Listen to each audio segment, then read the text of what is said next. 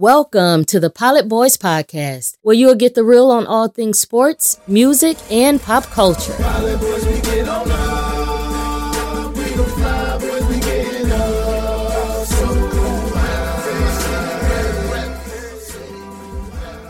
And here are your hosts, Vishwant and Partha. We're back with our college football sprint, the last one before the holidays, and following the most eventful college football weekend we've had so far.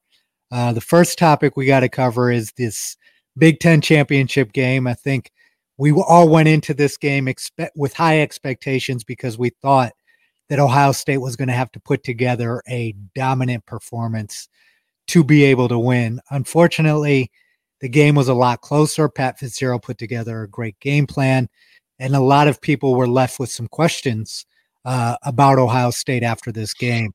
Zach, what did you see from the standpoint of adjustments that were specifically made? I know there were a lot of assistant coaches that were out for this due to COVID, in addition to Olave and a lot of key defensive players as well. How do you make those kinds of adjustments? All right, Zach, let's get this thing kicked off. We got some college football sprint on the Pilot Boys podcast this week. This is Christmas week. It's the week after our Big Ten championship game. You know, we've had a lot of talk about the Ohio State Northwestern matchup. Can you give us some quick color on your take in terms of what we saw on Saturday? I mean, I think what we saw, and we can talk about two things, right? What we saw on Saturday and then what we heard from Saturday until Sunday afternoon, because they're two different stories, right? One was Ohio State didn't play many games, you know, by some people. I was actually surprised. I saw Paul Feinbaum come out and say Ohio State deserves to be in the playoffs. I was I checked my feet to make sure they weren't frozen because hell froze over. But you know, people are freaking out about this game because Ohio State didn't blow out Northwestern, because I think people thought that was the expectation. In reality, this was a game where they beat a highly ranked conference championship opponent by double digits. That's a quality win, right? Especially considering the adversity that they went through all year, and to finish out the season, getting those games canceled, the rivalry game canceled, so much going on, and they still come out and win by double digits. That should be the story. But unfortunately, it's not. And there were some concerning things, right? So I start on the defensive side of the ball. What we saw was Pat Fitzgerald put together a masterful game plan. They were trading and shifting tight ends. They were getting out of in the Wildcat, out of the Wildcat, motioning the quarterback out, motioning him back in, doing all kinds of things to try to get the defense to, you know, maybe miss a line. And then they'd hit a man sweep on the perimeter. So they did a number of things in the first half that hurt Ohio State. And then it all came down to halftime adjustments. And the defensive staff went in, made the unbelievable adjustments. They got it figured out. They coached up their guys. And then when they rolled back out, they didn't allow a point. They shut the shit down. So you got to give the defense, I'll say a B+, because you don't want those issues early, but you just need to get them fixed, right? Yeah. So on the specifics of those halftime adjustments, Zach, I know a lot of the assistant coaches, a few were missing due to the COVID restrictions. Do you have some insights as to which ones are missing? And then from the standpoint of inside a locker room at halftime, how do you go about making those adjustments if certain key folks are missing? Yeah, I mean, I don't know who if anyone on defense was missing. I know Madison was out the 2 games before. Hartline was out for sure. Hartline was out on offense for sure, but defensively, I'm not sure. But if a guy's out, you know, you have GAs and you have coordinators that can fill in for that position coach, because ultimately, I mean, you literally have 4 minutes with your guys. It's not like you have a 30-minute break to really coach your guys up like a full meeting. It is chaos. I mean, the locker room's insane. I mean, you go in there, the first 8 minutes you're together as a coaching staff, or really 6 minutes probably, trying to figure out what happened, what's hurting you, how you can get it fixed, and make a plan moving forward. Then you sprint to get with your guys. You got maybe 5 minutes with your guys to kind of tell them the plan, get things corrected, and then you got to go back on the field. It feels, to a fan, it feels like an eternity. To a coach, you're like, holy shit, that felt like a timeout. You know what I mean? Yeah. So it's not that hard. If I was missing, it would not have been hard for Ryan Day to just get with the quarterbacks and receivers quickly to buzz the bullet points, right? They've already been prepared all week by their position coach. It's not a huge loss outside of a set of eyes and another opinion, but it was phenomenal. The defensive adjustments were great. They got it all figured out. They didn't do much different in the second half. They just, I guess, lined up and played things better. Mm-hmm. Makes sense. So as you look at, you know, how we came out in the second half, I mean, obviously a lot more dominant in the second half, despite the Fields injury that happened in the game. I think that's something we should talk about as well. It looked like after the game, he said he feels like he sprained his wrist. Did you see when that happened in the course of the game? Because I totally missed that. Yeah, there was a play where he kind of was scrambling, kind of went towards the sideline, and one of the sideline the chain crew, the chain gang, he saw him coming, dropped the chain, the pillar. Well, I don't even know what you call him. I should know this, but he dropped it. Fields kind of tripped on it and put his hand down, and they said sprained his thumb. I haven't heard if it's broken or I haven't really heard any updates yet, but it's kind of just a fluke thing. Almost it reminded me of when JT got his knee injured by a camera guy. It was just kind of a random thing that happens in football. And I think that attributed a little bit to how Fields struggled, because that's what we saw on offense, right? Justin Fields had his worst game as a Buckeye. It happens, right? People are going to freak out and say, his 2 worst games were against their 2 best opponents in Indiana and Northwestern. The only caveat to it is that we've seen him play exceptional against elite talent, better than Indiana and Northwestern last year. It's so funny that you say his 2 worst games were against Indiana and Northwestern, because even the argument that one could make that's like, hey, he struggled against good teams, historically, Indiana and Northwestern would be the easiest matchups. Yeah, well, one thing that I will say is that I think the when we give somebody too much praise without understanding their position or their situation, this is what Ryan Day's second season as a head coach. And yes, there were some issues in terms of game plan. I thought he was being a little bit stubborn with how well our running game was going. It felt like instead of just continuing to hammer that home, it was like he kept wanting to try to get back to the passing game. For me, that was one of the things that was kind of frustrating as I was watching it, was like, I understand that we had a game plan, but let's adjust and focus on what's working. And it felt like we kept trying to establish the pass when it didn't look like it could be established. Yeah, that's I think it's one of those things. It's a decision as a coach, right? You're in the Big Ten championship game. You're playing this game, and you have a good feel for, we're going to win this game. Like, you have a good feel for the defense is starting to play better, right? The offense certainly is running the ball well. You know that push come to shove in the fourth quarter, you can find a way to win the game if you have to. You're trying to open up all the floodgates of your offense and get them to click. Because even past game struggles, sometimes you just got to fight through it and keep push through it. And then they start clicking, and all of a sudden Ohio State goes on a 4-touchdown run and they win by 28. You know what I mean? I think that's what he was looking to do, was just keep feeding the horse, and eventually it'll run. And anybody could be critical of, well, did he try too long, or did he abandon it too quick? There's always those conversations, but ultimately what happened was, he ended up going to Trey Sermon in the run game with enough time to make this a double-digit victory, and Trey Sermon to run for more yards than Eddie George or anyone else in Ohio State history. Yeah. So I really didn't think he waited too long to run the ball every play. Shout that boy out real quick, Trey Sermon. My God, thank you for doing a master's at Ohio State, my friend. I'm telling you what, and it's just, and also a shout out to Justin Hilliard too, because that kid's been through everything. And I thought he played the most complete game we've seen as a linebacker at Ohio State in a long, long time. Well, he's been doing it all year. He just doesn't play a lot, which, you can ask other people why, but he comes out against Rutgers, his first game. He missed the first 2 games, plays against Rutgers, and he's the number 1 rated linebacker in the country off of that one game. And then he played really well in all the other games, but he just was never given the nod at middle linebacker for God knows what reason. I've been talking about it for 2 years.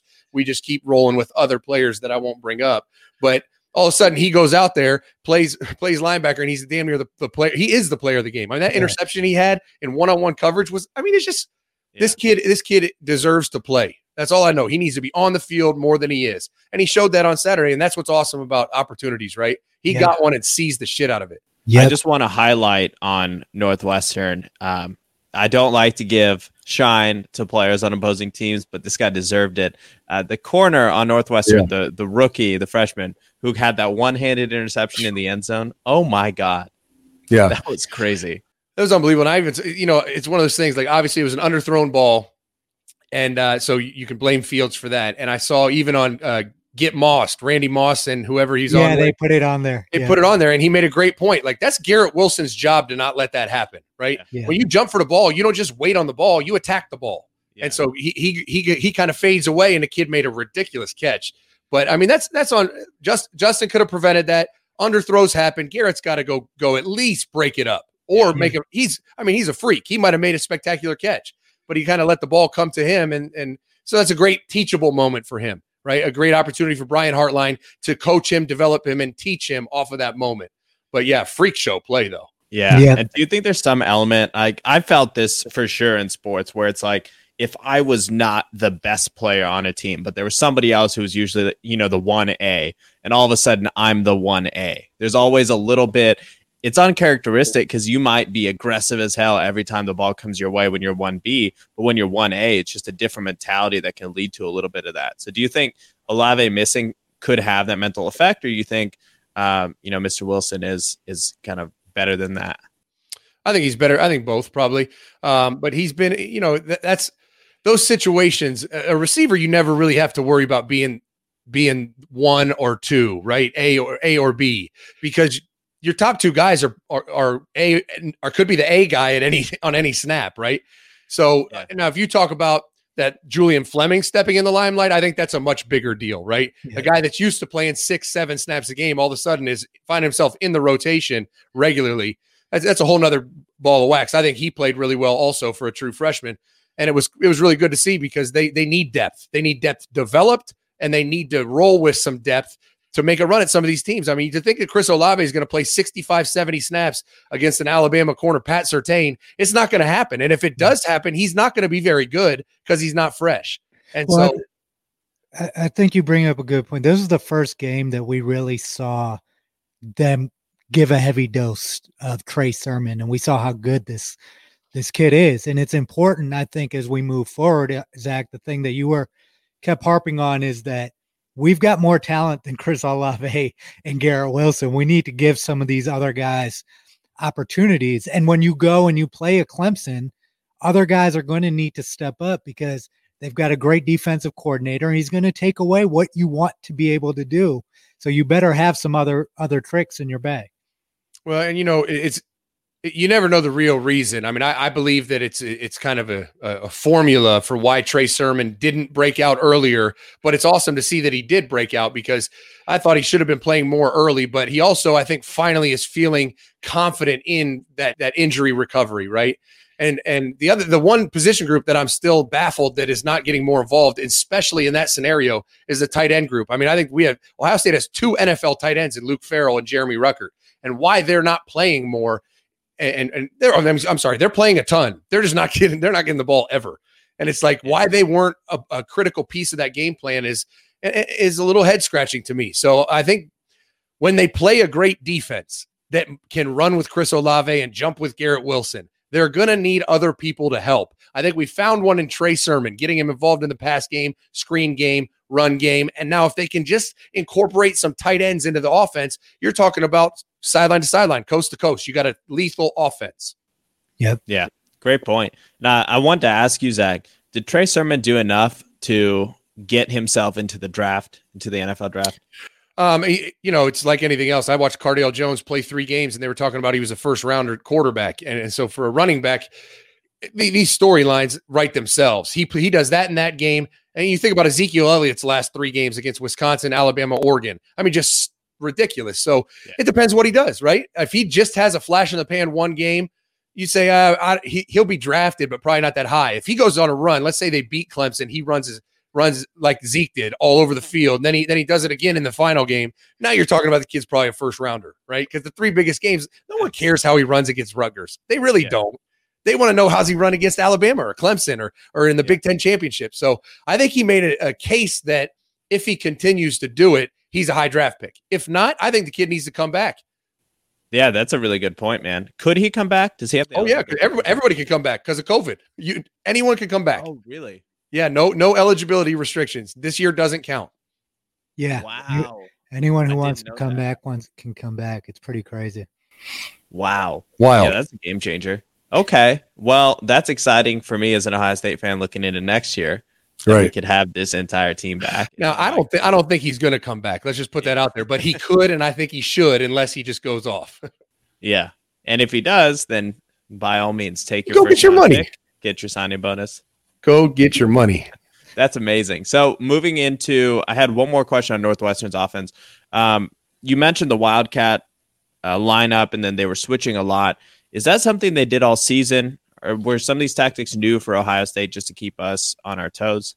They definitely had done it. Never like that amount, but it's something that Pat Fitzgerald kind of had in his back pocket when they played a team that outmatched them with personnel, right? When they played a team with better players, they needed to find an edge, and that was his edge. And Northwestern's a solid team. They haven't really played a team with that much superior talent as Ohio State has. So I think it was kind of his game plan to say, all right, now we're going against the big boys. It's time to roll out everything we have. Yeah. I love that, man. So moving into the playoffs, we got our committee rankings over the last few days. How do you feel about how things lined up? We've got Clemson in the first round, which I think was what we said we thought would happen if we won and if Clemson won. What's your take on how everything lined up, Zach? Yeah, I mean, I'm actually happy that it happened this way. And I think if it was a close game, Ohio State would be playing Bama, and it'd be a much, much harder road to try to win it all. Although, it's going to run through Bama eventually anyways, but you'd like to not play them first. So I think it's the storybook matchups that the CFP wanted. They wanted the Bama Notre Dame 2012 rematch. They wanted the Clemson Ohio State from last year rematch. This is exactly what they wanted. And they didn't need to fudge things to make it happen, right? They didn't need to come up with some BS line like they did last year to make it happen. It just happened naturally. Clemson blew out Notre Dame. Great reason to put Notre Dame at 4, slide Clemson up to 2. Ohio State didn't play great, so why would they be ranked ahead of Clemson, right? The results fueled what the CFP wanted. So I feel good about the matchup for Ohio State and Clemson. I think it's going to be a close game. I'm worried. I think Clemson might be the better team overall, and Ohio State's going to have to click on all cylinders to make this happen, which, unlike last year, we haven't really seen them do yet. Yeah. Do you feel like Texas A&M had a legitimate gripe? Absolutely. I mean, they played a full college football schedule and lost to the best team in the country. And I hate to break it to everyone. I really think everyone in the country right now, Clemson, Notre Dame, Ohio State, week 2 or 3, whatever it was, would have lost by 28 to that Bama team. That the team you're watching now, plus Jalen Waddle, the better receiver, right? Devontae Smith should win the Heisman. He's actually the favorite to win the Heisman. And they had Jalen Waddle, who was better than Devontae Smith. So I think and I have a lot of Aggie fans who are friends.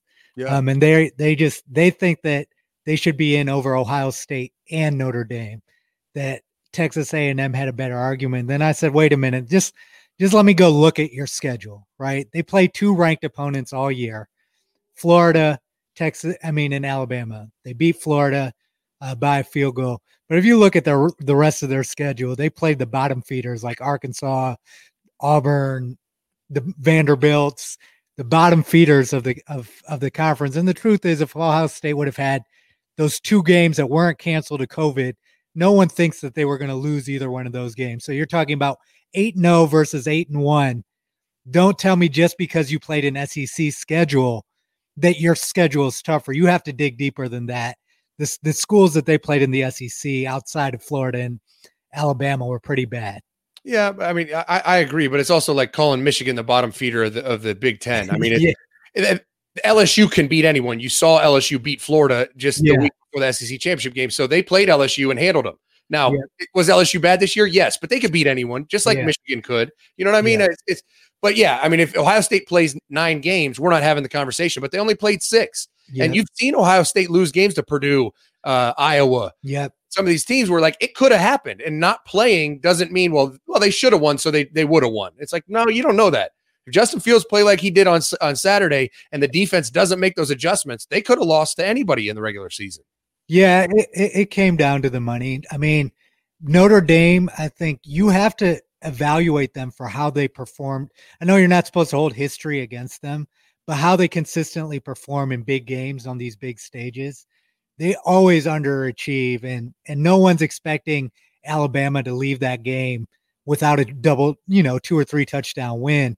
It would have been nice to see Texas A&M in there, but Notre Dame did have an argument, and that argument held water enough to put them in over A&M, in my opinion.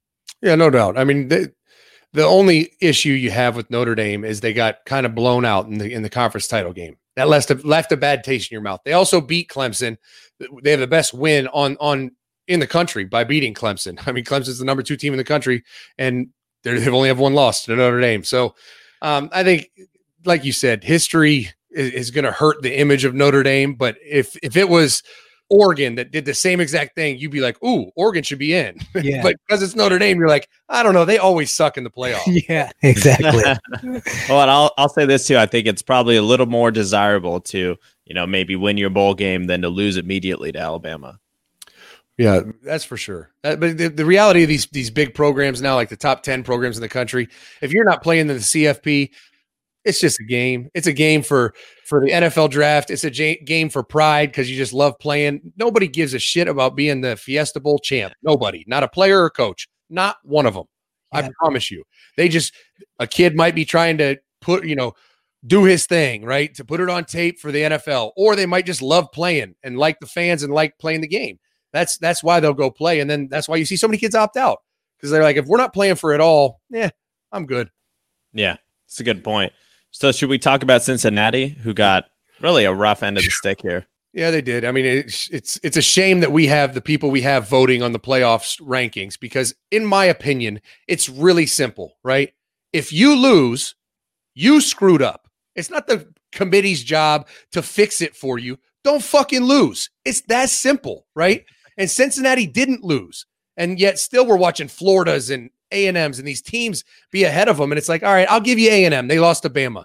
But some of these other schools that are ahead of Cincinnati, it's like you scratch your head like, are we serious right now? Yeah. Now, besides all that, they got the matchup I wanted.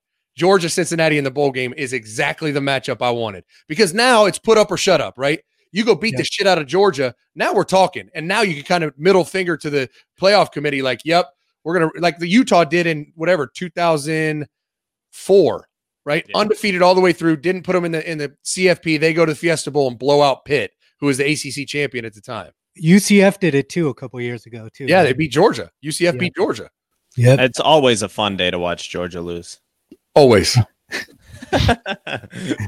Awesome. What about as we're getting into the end of the season, we have been talking about Devontae Smith for Heisman. You just mentioned it a little bit earlier, and we have a suspicion that it was because of your conversation on this podcast and other podcasts, Zach, that's why he's so in the conversation. How do you see that race panning out as we're getting into that? I mean, it's a unique year, right?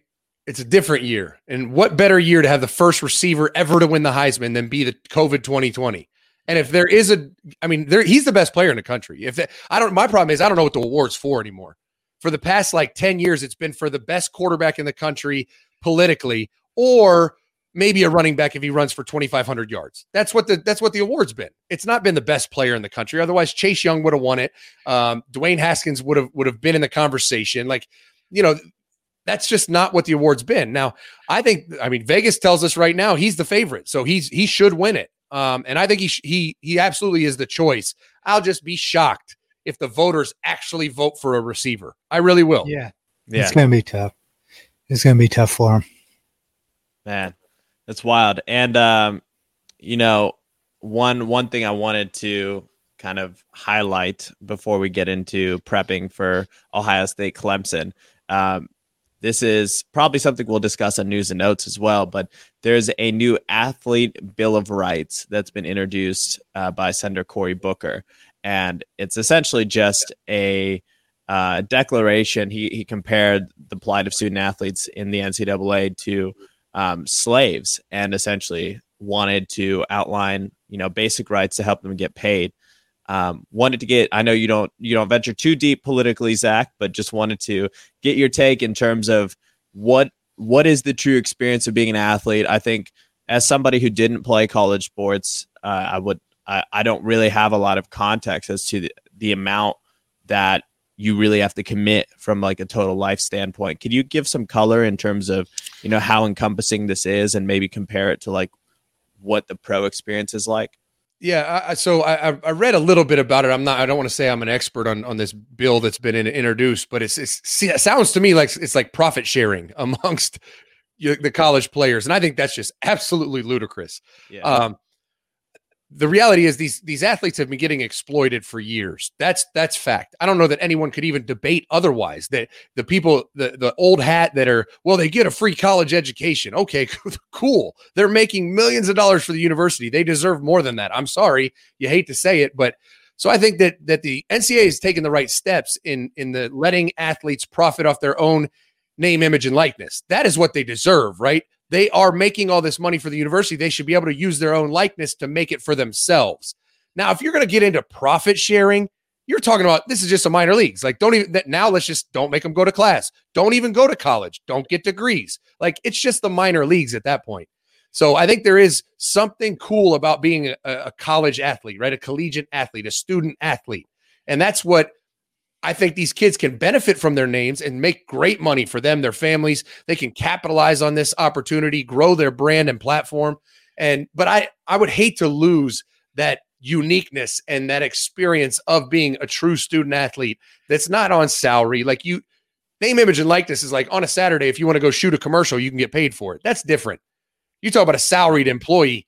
I'm not into that. And I think that most players would be fine with name, image, and likeness. That's going to be enough money with the stipends they get now, with the amount of money they get from the scholarships and traveling home.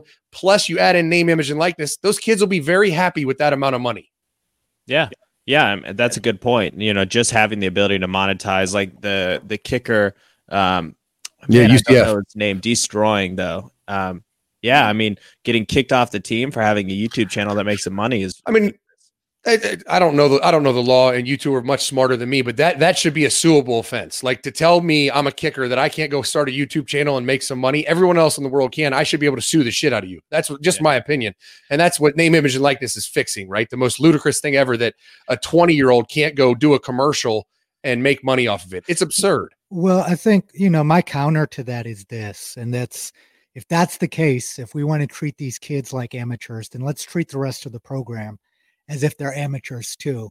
The head coach should get paid equivalent to what a college professor, because you're bringing capitalism into why coaches get paid more than other college professors and employees do because of the revenue that's generated. You also have to, I'm not saying that they have to be paid directly, but most of these guys don't even make it to the NFL. The guys who are going to benefit the most from name, image, and likeness are the guys that are likely going to already make money going to the NFL and getting drafted and taking their career elsewhere. What some of the things that I liked in the bill was that they would never have to pay tuition again, no matter how far they went in their academic career. If they want to become doctors or lawyers or whatever, that would continue to be covered. Some sort of retirement plan so that the guys who don't make it to the league, because it's also a dangerous sport that they're putting their life on the line and generating millions of the university, some sort of pension plan or something that, let's say a guy doesn't go to the league, but he gives 4 years to university, say they win a national championship during those 4 years. You can cover some sort of pension 20, 30 years down the line. I feel like some of those steps, I agree with you, Zach. It does change the landscape if we just start giving these guys individual salaries, but there are other ways to get them to share this huge pie, because if Gus Malzahn can walk away from Auburn with a $21 million buyout for being bad, then more can be done to facilitate a better culture for the guys who are going on the field and actually doing the work to make all this money come in. Yeah, I think that's a good point, V. And the only color I'd add there is that I would argue with the assumption that the name and image rights would only benefit those going to the league, because in fact a lot of the people with successful YouTube channels, social media profiles that they build are not often the best or the biggest name athletes. So I think you're looking at kind of two different types of situations here, but just the base premise that being a student athlete gives you additional value that you can monetize, right? So many go into finance or accounting, or like Craig Krenzel owns a bunch of like car dealerships, right, in Columbus. I mean, just being able to leverage your name is a big deal when you're in college to be able to create job opportunities for yourself. And just because you're a potential NFL athlete doesn't mean you're going to be set for life. Craig Krenzel is a great example. He's a huge name, didn't make anything playing football, but he has the name and now he can profit off of it. But I would challenge you with this, because in my opinion, where they can do more is not, Sure, you want them to go get their doctorate for free. That's great. I'm with it. Like, I think they should do that. There's no problem with that. But you start talking about the cutting them a paycheck, essentially, however you orchestrate it. These kids have an opportunity. So they play football, right? They blood, sweat, tears, all of it. Like, they sacrifice for the university to make money. What they have is a platform like no one else in the world that they have to leverage. If they don't leverage it, fuck them. It's on them. That's stupid. If the coaches are telling you to leverage it, I can tell you right now, there's 3 kids that played for me that didn't play a snap, but they were, good players. They just didn't play a lot. That right now are out of football, making good money simply because they played at Ohio State and made the right moves. Right? There's players that are making $250,000 a year because they leveraged the Ohio State brand and platform and used connections from the program to get careers. So they got paid for playing football. Their career took off longer, way quicker or further than it would have if they didn't play football. I think the platform is it. I mean, to give a kid $200,000 because he plays football, however you cut it, whether it's any different way. There's a million different ideas on how to do it. I think it's the danger in converting them to employees is on the flip side too. If they don't perform, then you cut them. You can fire them. Right. They lose their education. And that's where college coaches make out, right? You will get fired if you don't win 2 years in a row, right? You're done. Your career could be over. Yeah. Now, I'm with V. Like, the amounts are just absurd. $21 million. Come on, man. That's just stupid. Yeah. But head coaches get paid, let's say $3 million. Not Ohio State. They're going to make 5-6. But let's say $2 million is the average Power 5 head coach's salary. That they get paid that because they're probably going to have a 5-year career, and that's your life's earnings in 5 years, right? Yeah. Well, I'll say the other flip too is, like, what value do you bring to a program? And the sad reality is, like, coming out of high school into college at that age, there are a lot of people you could put in that position that would thrive with the coaching, the support system, everything in that infrastructure designed to help you be great and successful.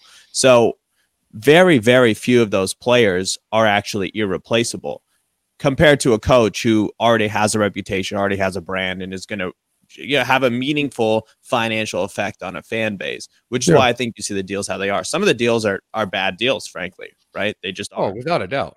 But I also don't agree with your point that these players are replaceable. There's the reason that Ohio State, Clemson, Alabama are better than everyone else is because they have better quality players. And that's from the top to the bottom. And I don't think that you can just put any guy, and Zach, you can correct me if I'm wrong. There's a difference between putting guys into, no matter how great the program is at Indiana, the fact that they don't have the same talent as some of these elite programs. Again, these guys are being recruited, as sophomores, freshmen in high school.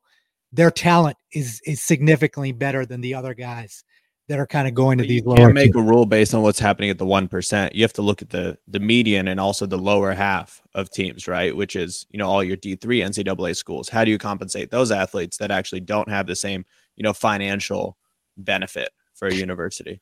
Yeah. Challenges with any sort of rule here, right? It's a very nuanced landscape. Nobody's disagreeing that athletes do need to get compensated better. No doubt. I think that even if they structured it in a way that, like there are people who do work study and stuff like that, additional ways to get them more money while they're there, whether it's a stipend check or something like that, without turning it into a salary. I think there's a lot more that can be done. Again, we're in capitalism. You base it on how much money is coming in. Who has rights to that money is always a case to be made there. And when you're arguing as the labor, essentially without the players, this couldn't happen. There's more that can be done. I agree with Zach that we can't just turn these guys into salaried employees. But what the NCAA is doing and what college football has been doing to these kids for a long time has been robbery. Like, not even letting them. So we can't necessarily just put the trust in them when they haven't even let these guys make money off their own jersey sales and their no name, image, and likeness in the last 30 years, Right. Yeah, no, that's exactly it. So, it's interesting to see. I think what was most exciting to me is that, there's different approaches from different sides of the aisle, but the desire to compensate athletes better is a very bipartisan issue. And I think that's the real takeaway from a headline like that is there's a lot of people working right now to make sure that college players have better rights and better ability to generate income. And I think that's a trend in the right direction. And so, we'll leave it to the politicians to figure out the means of being able to deliver that benefit. Yeah, I think ultimately, and the only thing I have a problem with in this bill is profit sharing. If you're going to do profit sharing with these athletes, you need to just cancel the whole thing and make it a minor league. It's just, you're talking about profit sharing, like checks to Trevor Lawrence because they made a bunch of money on a game. It's just like, what do you think about a minor league opportunity on the college football? So I've thought about this a lot because with what LeVar Ball tried to do in the basketball world, it didn't work because his business partner stole a bunch of money, but it could have worked. Mm-hmm. I think here's the problem. Basketball is such a unique sport. Even baseball is such a unique sport. Football, there's so much that it is to do about great coaching and development. And kind of going back to the conversation we had earlier, I mean, I can tell you right now, Donovan Peoples-Jones goes to Ohio State. I and our program would have made him a ton of money. It just would have happened. The track record's there to prove it. And so I think, it is all about the great players. Can you highlight that a little bit, Zach? Like what would have been different? Well, he would have learned how to catch the ball better. I mean, he dropped the ball all the time at Michigan. I mean, and you're watching the NFL, and he's killing it now. So he also would have been thrown the ball more. He also would have been featured more, specifically once Ryan Day came in, because Michael Thomas probably is listening to this like, yeah, bullshit.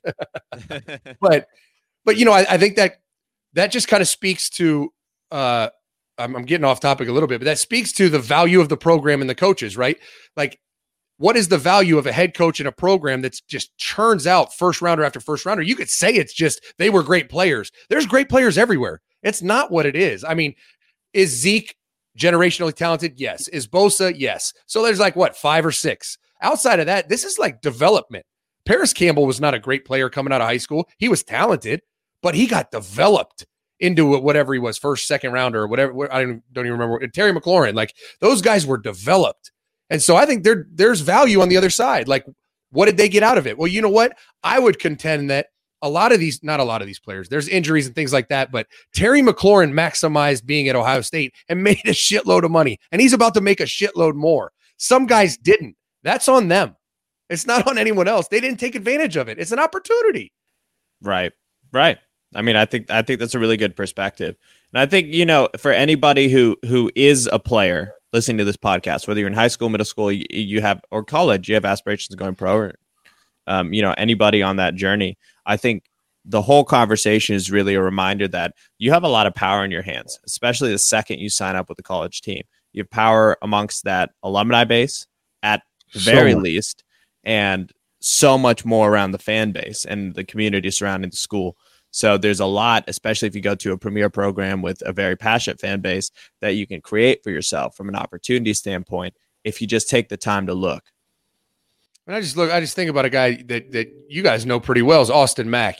Now, granted, he was a really good player, so this is not like that average player story, but he took every opportunity to do every internship, go to every function, meet every company, every Buckeye, and he selected an agent based on the ability of that agency to help him grow his network in New York City. Like, he made all these decisions that he wasn't the only one being coached and led down this path. He made those decisions, right? And he used Ohio State, which is the key, right? Use the college as they use you, because they are, right? And if you do both, and now you're free to go make money because your name is Austin Mack and you play football, I think that's a pretty good deal. I think they're going to make a decent amount of money, and they have the tools to have a ridiculous life if they do it right.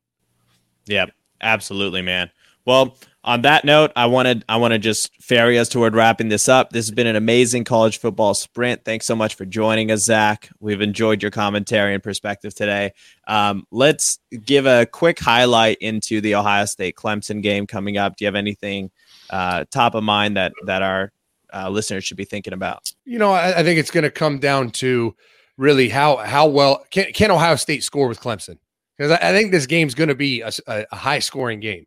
And it's funny because Clemson has a history in big games of, if you're a gambling guy, and we have this gambling platform now, so I'm being educated on all this stuff. And they did it on Saturday against Notre Dame. They have a history in big games that they hit the under, right? Because they play more conservatively. Their defense, Venables, does a great job, and I think they're like 3-1 in the playoffs hitting the under. right? Because that's just how they play. So can Ohio State explode on offense? And is it a high scoring game? I think Ohio State wins in a high scoring game. Clemson wins in a lower scoring game. I'm really looking at the over under. I think it was at 70. I don't even want to say it because I don't know it, but whatever it is, if that score goes over the over, I think Ohio State wins. If it stays under the under, I think Clemson wins. Awesome. And we'll have another episode before that game, which is in about 1.5 weeks from now.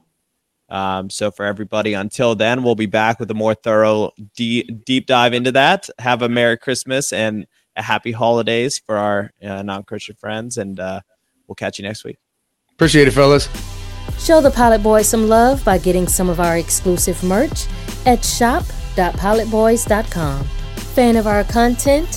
Help us continue creating by supporting us on the Pilot Boys Podcast Patreon. Donations start at just $1, and there are some cool perks for higher level donations.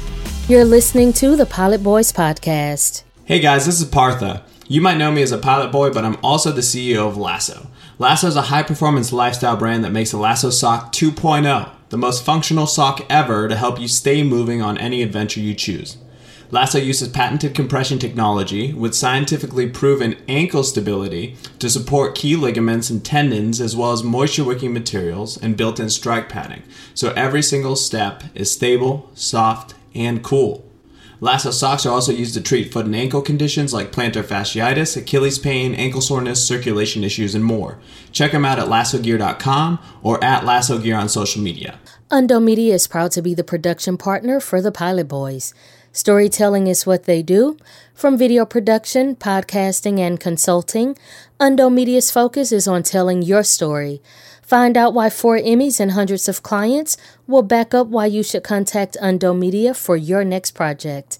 Look them up at undomedia.com. All right. We are here for some news and notes. This is the December 24th version of the Pilot Boys podcast. It is Christmas Eve, and we're recording this a couple days before because we enjoy spending time with our families. V, are you ready to dive into some news and notes for the squad? Let's get it. Okay, so let's see. First things first, we have the new AirPod Max headphones, which have been, adequately memed over the course of the last several days. What's your thoughts on these, man? First of all, I think that, there are such thing as premium headphones that you pay a premium for, but I don't. The issue that I sometimes have with Apple is they just put a price tag on things because they know that it just makes it easier to fit into their spectrum of products, right? They adjust everything so it's easy to fit. But $500 for a pair of headphones that have been tested and don't measure up to other comparable $500 headphones is kind of deceptive. And I think it underscores one of the larger issues that I think Apple has been having over the last decade or so. It just seems like they continually are only thinking about market share versus this is a company that was built off of building the best quality products in the marketplace. And it doesn't seem like that is the same motivation that's driving them now. It's just how do we create as many different revenue drivers as possible. And I think these headphones are just another example of that. Yeah, I will say, I bet they're freaking amazing. But from the standpoint of what I care to wear on my head going from place to place, I am plenty happy with my AirPod version 1 when those got a year old. And, like Apple products, when they died, I bought a new set of version 1s and they fit me perfectly. I don't want the noise canceling. I don't like noise canceling headphones. So, yeah, I love it. I'm super happy with the old product, but dude, they look good, man. They look really good. They're a status symbol. That's what I think, consumer and product marketing has become, is the understanding that there are certain products that people, that's what happened with Beats. Beats headphones are not there are better quality headphones on the market than the Beats headphones, but their branding and marketing is better, quite frankly. And that's why they've been successful. And the same thing with Apple. Like, people are going to buy these headphones so that when people see them, they know that they've got the Max headphones and know the exact price tag that was attached to that purchase. Yeah. Great point. Man, Apple is always winning. So next up, Bitcoin is going crazy again. You know, I'm a big fan of the cryptocurrency world, and so this is not a surprise to me. How did you feel, V, seeing it get to a new all-time high? Pretty good, because I own a little bit. Yeah, me too. You know? But it's this thing has been fascinating for me. At the outset, you know, about 2 years ago, it started to get on my radar 2 or 3 years ago, before the big run up happened, and people kept telling me, get into Bitcoin. And it just was hard for my mind to wrap around the fact that they just created basically a currency exchange instrument out of thin air. You know what I mean? Yeah. And so, but then as I've gotten more into this and I've learned more about it, it's starting to make a lot more sense in terms of the underlying technology behind it, as well as how easy it makes specifically foreign exchange, right? Because foreign exchange of currency on transactions is very difficult as well.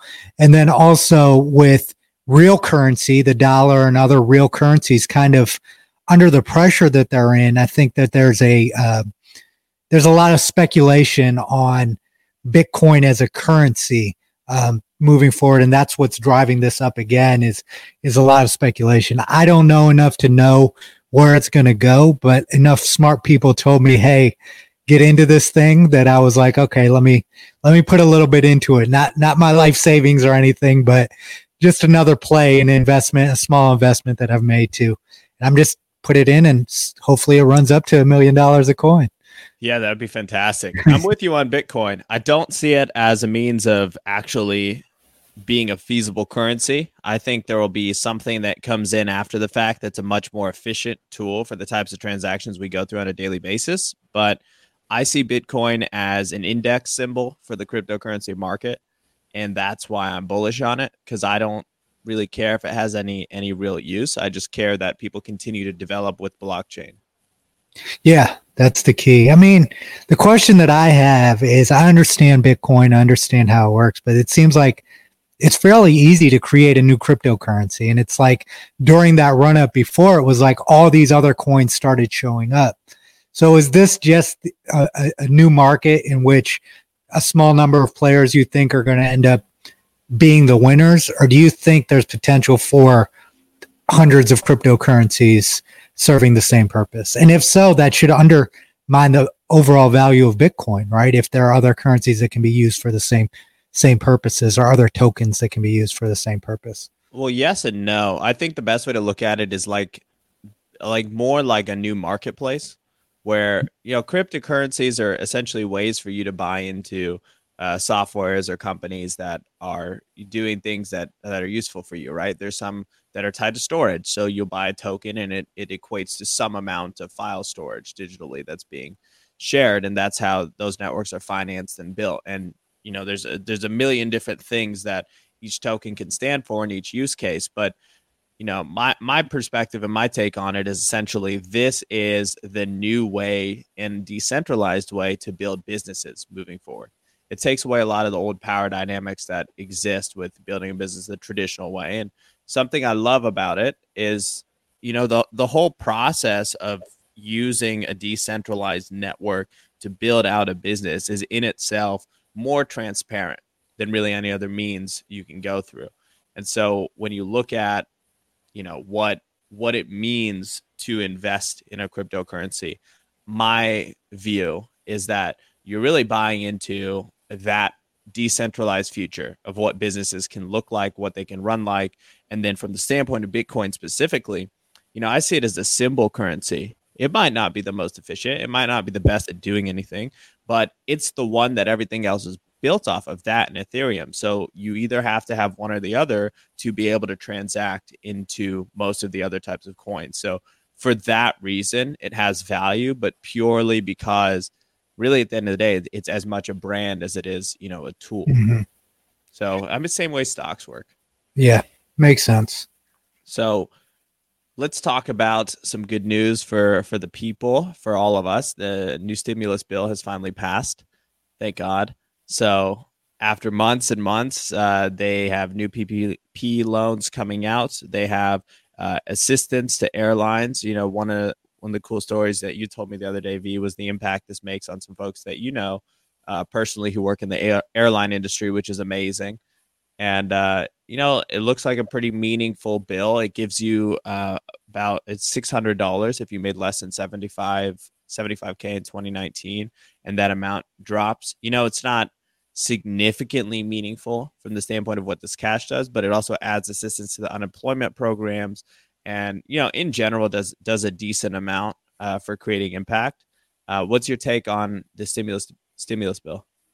I think it's great. It's obviously 3 months too late, because I think there's been a lot of damage that's already been done as a result of the lapse. And again, people are like, you just want people to get free money. No, I don't want people to get free money. I understand and value money, but there's a whole consumer economy and a small business economy that has suffered as a result of the lapse between the last stimulus and this stimulus. And then in addition, the government continues to tell people they can't work or run their businesses to make money.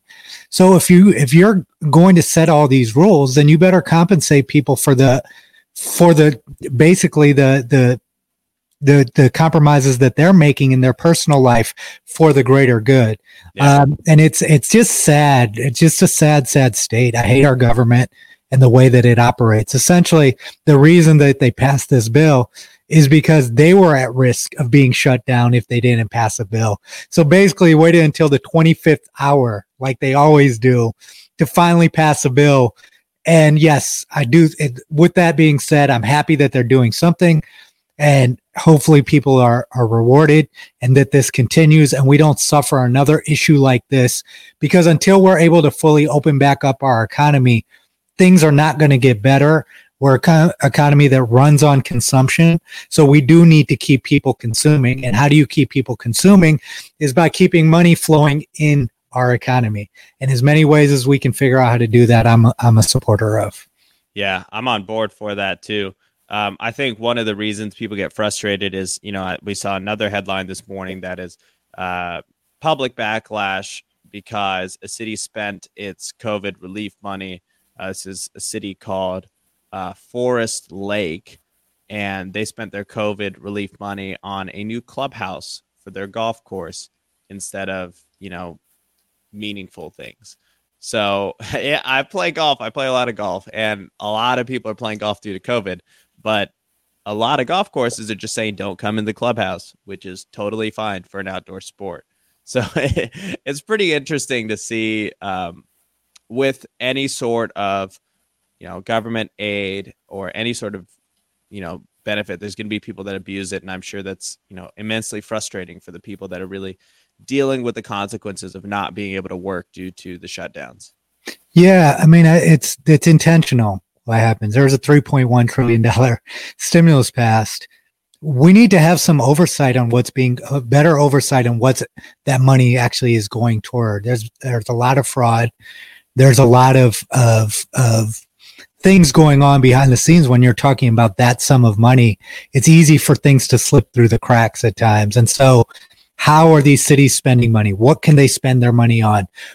Who's getting a loan? Having strict guidelines and making sure that those guidelines are enforced is very important in times like this, because as we know, anywhere that there's power and there's money, there is always corruption. Yeah. Spot on. So jumping forward, this is my take on the headline. Your Amazon Prime truck has been stolen. V, why are people stealing Amazon Prime trucks? What is this? Well, I think it probably has something to do with the lack of a stimulus bill. People were really, really starving in these streets. Not everyone qualifies for unemployment. Not everyone, a lot of people, even if they do qualify for unemployment, people who work in restaurant industries and stuff like that, a lot of unemployment is based on your hourly wage, not factoring in that these people mostly make their money on tips. So there's a whole lot of people who are suffering right now. And I think what's happened is people see the Amazon Prime truck and see an opportunity, a truck full of goods and merchandise during the Christmas season. We all are always told that during the holiday season to exercise more caution, be aware of your surroundings. And I guess, these Amazon Prime drivers have been caught slipping, leaving the car on while they go deliver packages. With the keys in with the keys in the ignition. It's things like this are going to happen, especially at a time like this. Desperate people do desperate things, and it's just sad that we have to deal with this, because you think about the actual impact of this. This is the holiday season, and people are ordering mostly gifts for other people and their friends and family. And this is causing real problems for people, right? Beyond just losing your stuff, Amazon will replace it. But if you're delivering a gift specifically for Christmas and now that person doesn't get their gift until January 1st or wherever, it's a problem. But, we just got to do better. Yeah. Yeah. So on, probably the darkest headline we've ever covered on this podcast, there were 3 million deaths in the U.S. in 2020. That sounds, when I saw this headline, I was like, wow, this coronavirus is crazy. Well, it turns out that last year we had 2.8 million deaths. And so, roughly, we're just above 3 million for this year, roughly a 400,000 death increase, of which 300,000 are attributed to the coronavirus. So it was the number one killer in America this year with that number of 300,000. It just gives you context as to how diverse the causes of death are, first of all. But second, with an aging population and with a virus, obviously, cause for concern in a developing nation that's trying to improve metrics like this. Yeah, definitely. I mean, this is not the number that we want to lead in as the United States, the most developed nation in the world. We want to be leading in preventing deaths, not having a record number of deaths. Obviously COVID is a factor, but even 2.8 million seems like a alarming number with a population the size of ours. It's just, continue to live a healthy lifestyle. People need to figure out how to live healthier lifestyles. There's a lot of stress that comes with capitalism. There's so many factors that cause us to become unhealthy. I just think it's important for us all to kind of look in the mirror and say, how can we take better care of ourselves individually, to try to keep curtail some of these numbers moving forward. 100%. And I want to highlight, this is the largest single year jump since World War I for the U.S. from one year to the next, from a death count standpoint. We expect a 2 to 4% rise each year in the U.S. because of the aging population, the baby boomer generation. One of the stats here that was, concerning for me was the 81,000 drug overdose deaths that we saw this year that were unexpected. And I think that has to do with just the general lack of hope people sometimes feel during, situations like the virus that have been going on, and just the overall landscape of the U.S. right now. And I want to take a moment, just tell our listeners, there's a lot of resources if you are struggling mentally, if you feel yourself, whether you're turning to drugs, whether you feel depressed, whatever you might be dealing with. And the holiday season is a rough time for many. So if you do need help, know that there's a ton of resources around you. There's a suicide hotline you can reach out to. But I also wanted to say, if you want to be, a part of this community, feel free to DM or tweet at, V or myself at any point, and we'll engage with you. But, a big part of us doing this podcast and building this community is so that people have a greater sense of belonging and a desire to, dream, be themselves, and find some happiness and purpose in life. And so, that's a big deal. And if you're struggling with that, we're here to help, as are many, many people around you. Yep. Let's make next year a better year than this year. Yeah, straight up. I'm glad we get to put a bow on this 2020. We have one more episode in this year. Yeah.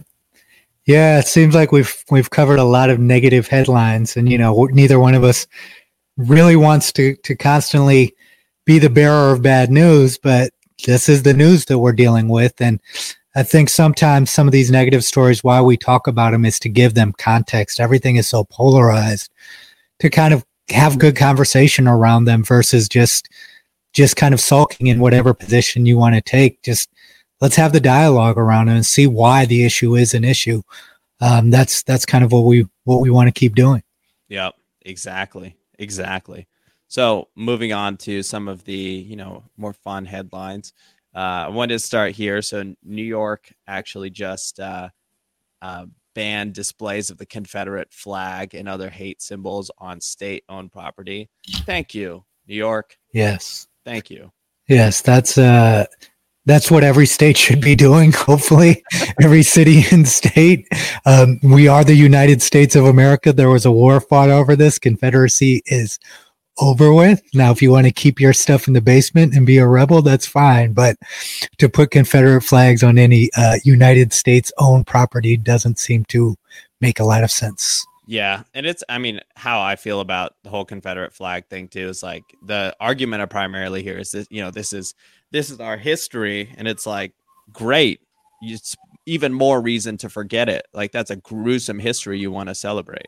Yeah. And what's funny is, when I went to Germany a couple years back and I went to some of the, the museums and stuff that they have completely erased that period of time of Nazi Germany from their history books, from their museums, from everything. It's something that they're ashamed of, that their country, was a part of something so atrocious.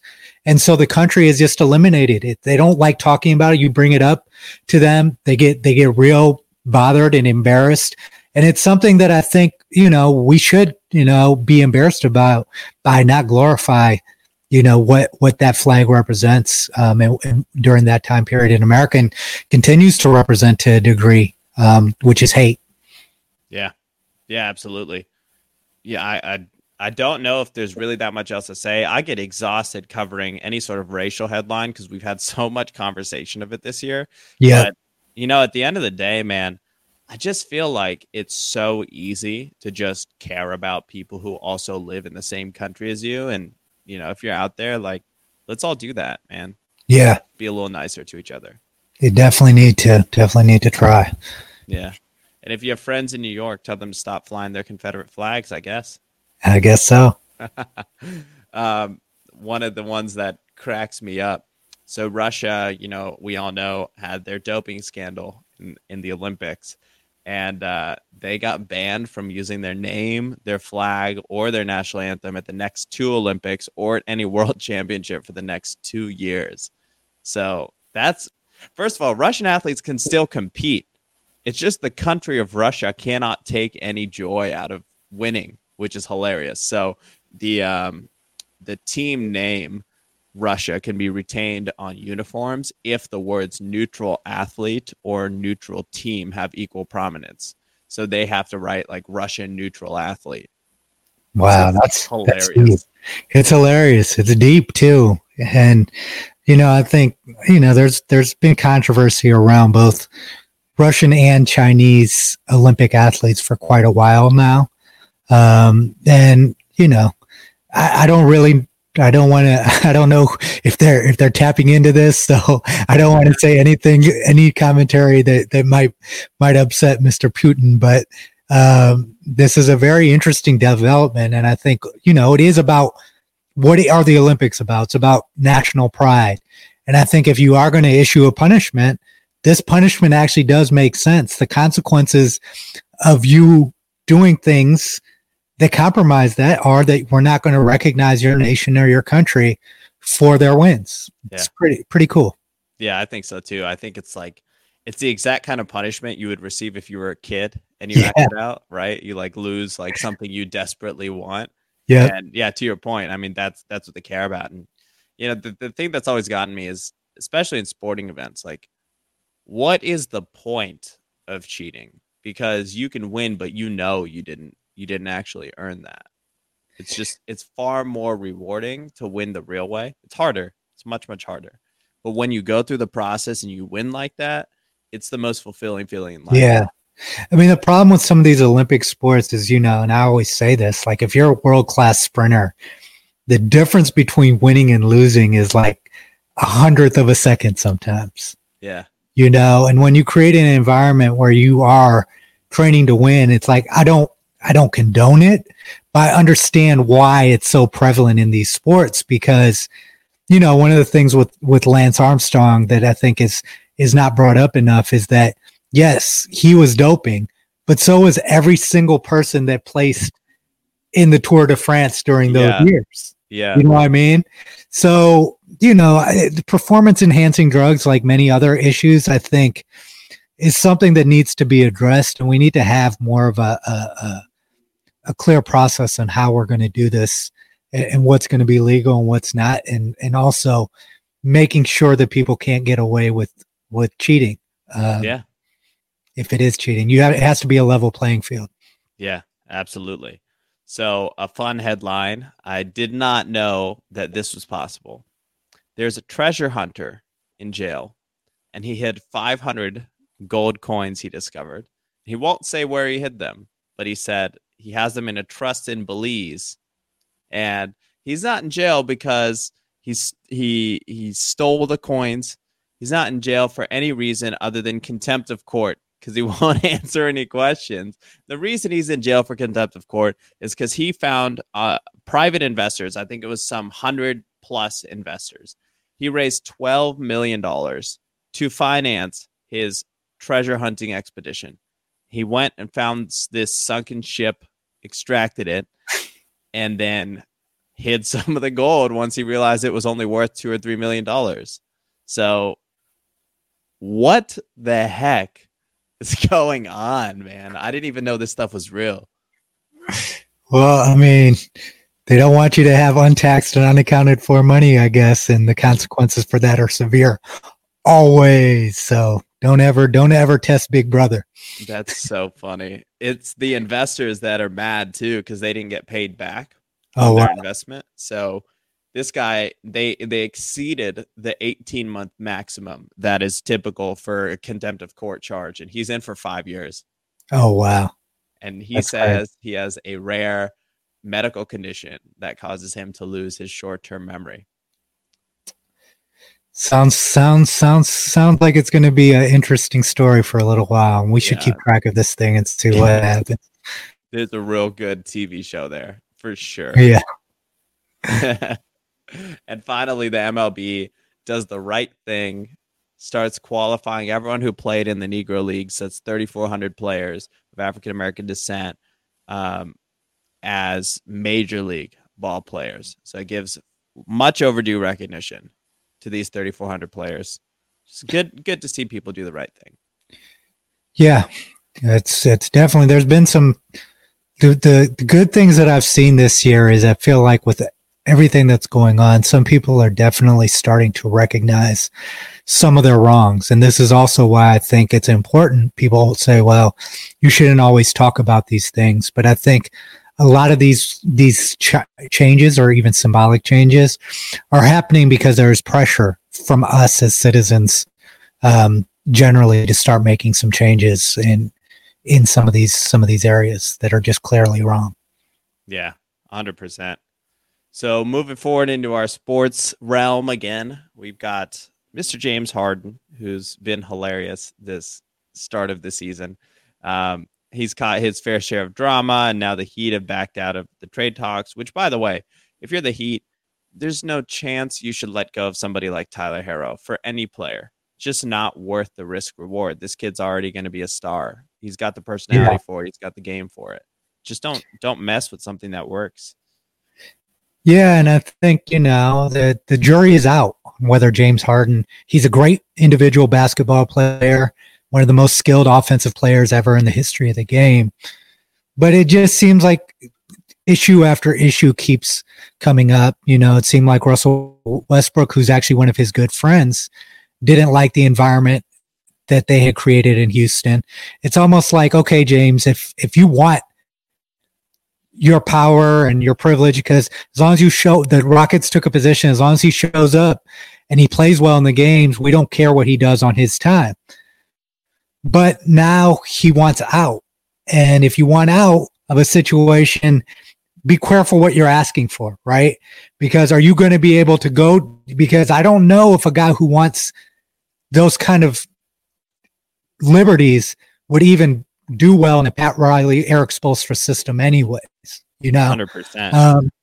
And so, it's interesting. I don't want to, not bashing James Harden for being who he is, because he's a great performer. And maybe that's what works for him. Dennis Rodman got a lot of liberty because he performed when he needed to perform, But at the same time, maybe James should start considering, like, if I want to go to another organization, let me give them some peace of mind in what they're getting, versus trying to do all these things to ruffle feathers. I think he got into it with a guy. And I also don't know how much we can trust these little rumors and reports that are coming out, because now it's a story. It's popular for us to talk about disgruntled James Harden, right? So 100%, man. 100%. It's funny to see all the coverage, and you see the media machine working to try and have its impact on the league as well. Yeah, it's like this story's hitting some buttons. So let's keep going with it. Yeah, for sure.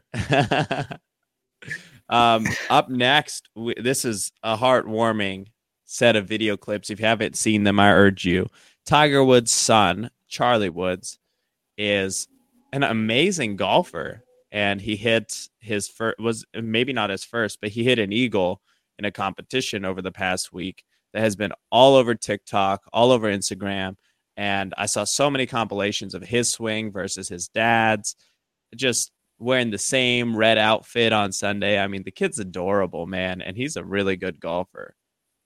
Yeah, and it seems like he's got Tiger's competitive streak as well. It's just good to see with everything that Tiger dealt with publicly. It's clear that he plays a important role in his son's life, and he takes that role seriously. And perhaps, that experience gave him, every situation you learn from, and maybe it seems like it put into greater perspective for him, his role as a father, clearly, because there's no way that this kid is this talented if his father's not playing a role in that, Yeah, seriously, man. And I didn't see the context of the tournament. Did you happen to grab any of that? No, I didn't. I think it was a bunch of teams. I don't know. I just saw the clip and I loved it. So dude, me too. I mean, it's fun to see a little kid crush it at golf. If you haven't seen it, you just absolutely should Google Charlie Woods. He hit an eagle. Yeah. And it was unbelievable, man. It was a really good swing. Yeah. Yep. So, if I could golf like him, I'd probably have a few more business deals put together. Yeah. Maybe he can coach it. I know, right? Maybe he can coach me. In other news, Mr. Antetokounmpo from Milwaukee, Giannis Antetokounmpo, signed the Supermax deal, which amazing for him. Huge payday from someone who came from Greece to the U.S. to play basketball. A family of basketball players. Just such an inspiring story. Great to see somebody get paid and really make something of themselves, and build a great personal brand in the process, especially such a genuine star, which is it's rare to see. Yeah, it is. I mean, he deserves, and he's earned the right to be the highest paid player in the NBA because of the impact that he's made on the franchise that he plays for. And this story is very special from an economic standpoint because of the impact that Giannis has had on the city of Milwaukee and the Milwaukee Bucks. I was reading about this. On average, there's 5,000 more fans that go to a game. That's more ticket revenue. That's more concessions sold. That's more revenue, tax revenue for the city. In addition to that, they've been making the playoffs, and they said that each NBA playoff game in the city of Milwaukee has a $3 million impact on the local hotels, the local part-time jobs, all of those things. And finally, they are on TV more now. The Milwaukee Bucks are covered on national TV. So that's also generating revenue. And I think a lot of people get this when they see these athlete salary price tags, they get a little frustrated, like a basketball player doesn't deserve this much money just to play a damn game. But in America and in capitalism, oftentimes your salary is dictated by the value that you're generating or you're creating for your company. right? If you're making $100,000 a year at your job, you're likely generating over $1 million for your company, or they wouldn't continue to hold onto you as an employee. And so that's the same way we need to look at these salaries. Yes, maybe our priorities as a country are out of whack in the sense that, you know, we value sports as much as we do, but that's our problem. It's not the athlete's problem. They're just capitalizing on what the market dictates. And the truth is, there's more of an argument that Giannis is underpaid, considering the value that he brings versus overpaid. Yeah, and it's actually quite likely anybody on a max salary it's very likely to be underpaid in any sport as opposed to over, given their economic value.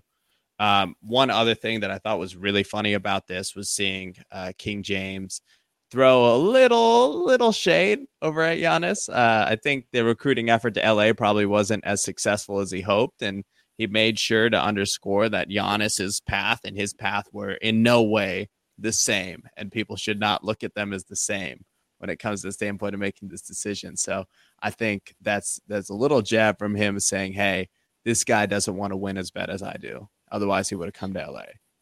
Well, he wants to win more. He wants to win just as badly, you know. And the thing is, I think sometimes guys just need to sit on their comments because, look, if Giannis needs to be admired for staying in his city that drafted him and taking the hard path. He may or may not win, but you know, we all know if Giannis went to Miami and just joined forces with Jimmy Butler and Bam Adebayo, that they're going to win a championship. They just will.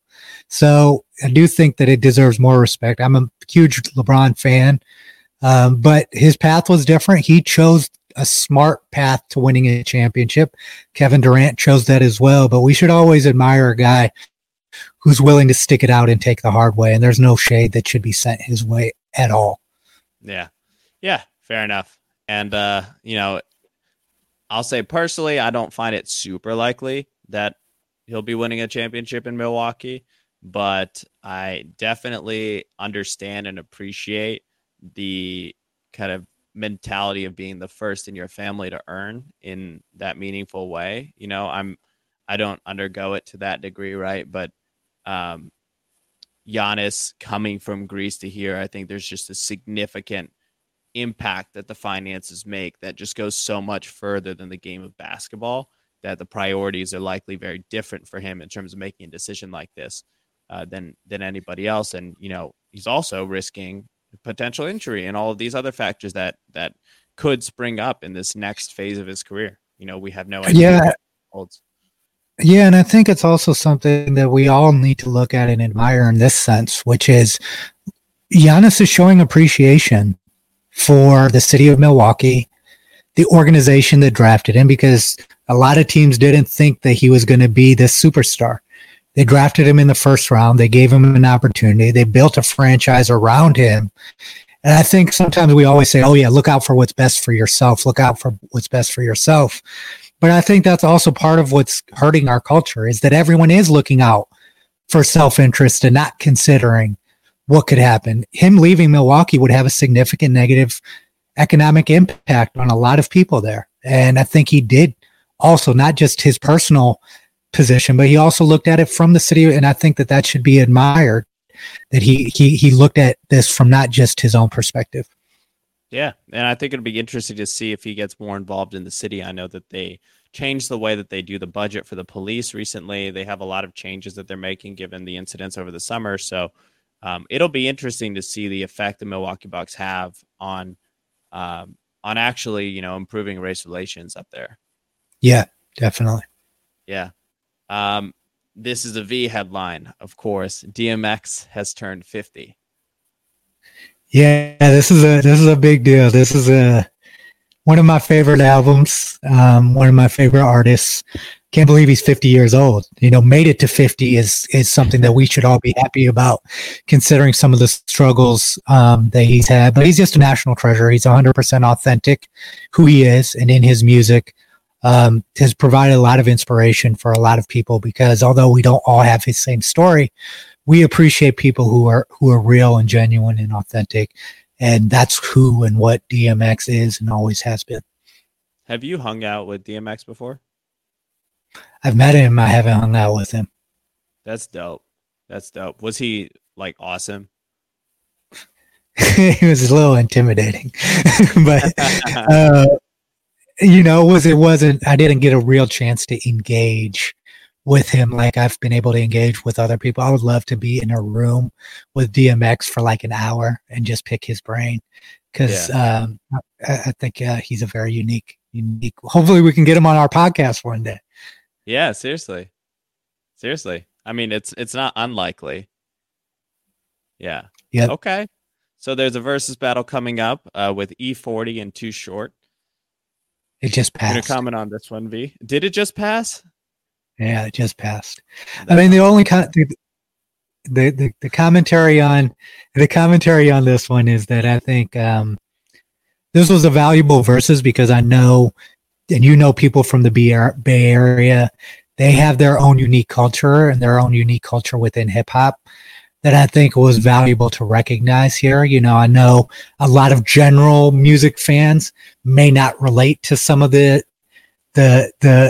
Oakland type era style type music, but it's good that Versus gave them a platform as well for their fans and for all the people who do support and love that style of music and those two artists. That's a good point. And I'll give away my youth here, but I didn't really get turned on to that side of hip hop until I got into G-Eazy, who works a lot with the Bay Area artists, and the bounce, the energy is super different over there than anywhere else. Yeah, it is. And they're happy and they have an identity and they like to stick with it. And that's one thing I applaud and respect about musicians from the Bay. That's awesome. And then finally, coming out in March on Amazon Prime, we have the sequel to the original Coming to America, Coming Number 2, America, starring Eddie Murphy. I'm excited about this, man. There's a lot of legends in here. So I want to highlight that Kenya Barris was involved in writing this. And, I'm such a fan of his work. I ran into him at Soho House the other day, and I cracked up because his mopey gait that he makes fun of himself for in Black AF is exactly how he moves around. And it was hilarious. Yeah, you can tell that it's authentic when you watch that show. That's probably exactly who he is as a person. So yeah, I'm really excited about this. I think Coming to America is one of the funniest movies of all time. If I'm in a bad mood and I can find it, I turn it on. And Eddie Murphy coming back on this stage, Arsenio Hall, most of the original cast coming back as well. And I'm happy to see James Earl Jones, one of the most distinguished voices, still alive and still acting and still involved as well. So we all need a good laugh, and I'm happy that Eddie Murphy and crew are going to provide it to us. I have no doubt that this movie is going to be hilarious. Yeah, I totally agree, man. It's going to be a fun one. And I think going into 21 and with all the changes in the film industry, with how movies are being released now, I think one of the most exciting things that I've observed is that the desire for box office impact is no longer a driver for whether or not a movie gets made, but it's really about getting people to stay on your streaming platform.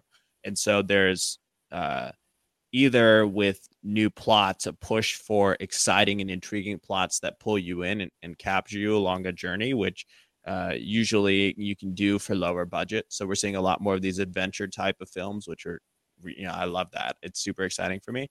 But on the flip, you also see a bias toward actors and actresses that have a level of familiarity with an audience, which has always been there, but the taking away the pressure to make a sequel be a box office hit is huge, because people aren't paying to watch this film when it drops, right? They're just going to stream it on Prime Video. And so it's probably going to have a ridiculous amount of people watching it. It's going to have a lot of people, I think almost everyone has an Amazon Prime membership, a lot of people tuning in. And then from the standpoint of, whatever the streaming company is concerned, they have all these people tuned in and engaged on their platform. That's all they're looking for, is to keep you on there for a few hours. Yeah, it's it's a scary landscape if you go and you look at the stock market and you look at these big movie theater companies. It's been a staple of our culture for a long time, to kind of see how they adjust to this and what's going to happen moving forward? Have people adapted to this model, or people still want that movie theater experience, or have people over this last year adapted to the new market and the new technology in a way that makes that less valuable to them? We're going to see that coming soon. Absolutely. So, now we're getting to the end of this news and notes. V, do you have anything that you want to share? Some maybe departing thoughts related to the upcoming holiday? Well, I just want everyone to have a happy and safe holiday. Remember that we are still in a pandemic. Exercise caution, be smart. But with that said, still do what you think is right to enjoy the holiday, period. I think this is a very valuable time for a lot of us because it allows us to take a break and unwind from kind of the stress of everything that we have going on in our day-to-day lives, and just relax a little bit. And that's what I encourage people to do. I'm going to spend some time reading, disconnecting and decompressing from work, and hopefully enjoying this time toward the end of 2020 and looking forward to a much better 2021. I don't know if you have anything to add. Kind of the same thing over here, man. Ready to relax, rest up a little bit, and we'll talk to you guys in the new year.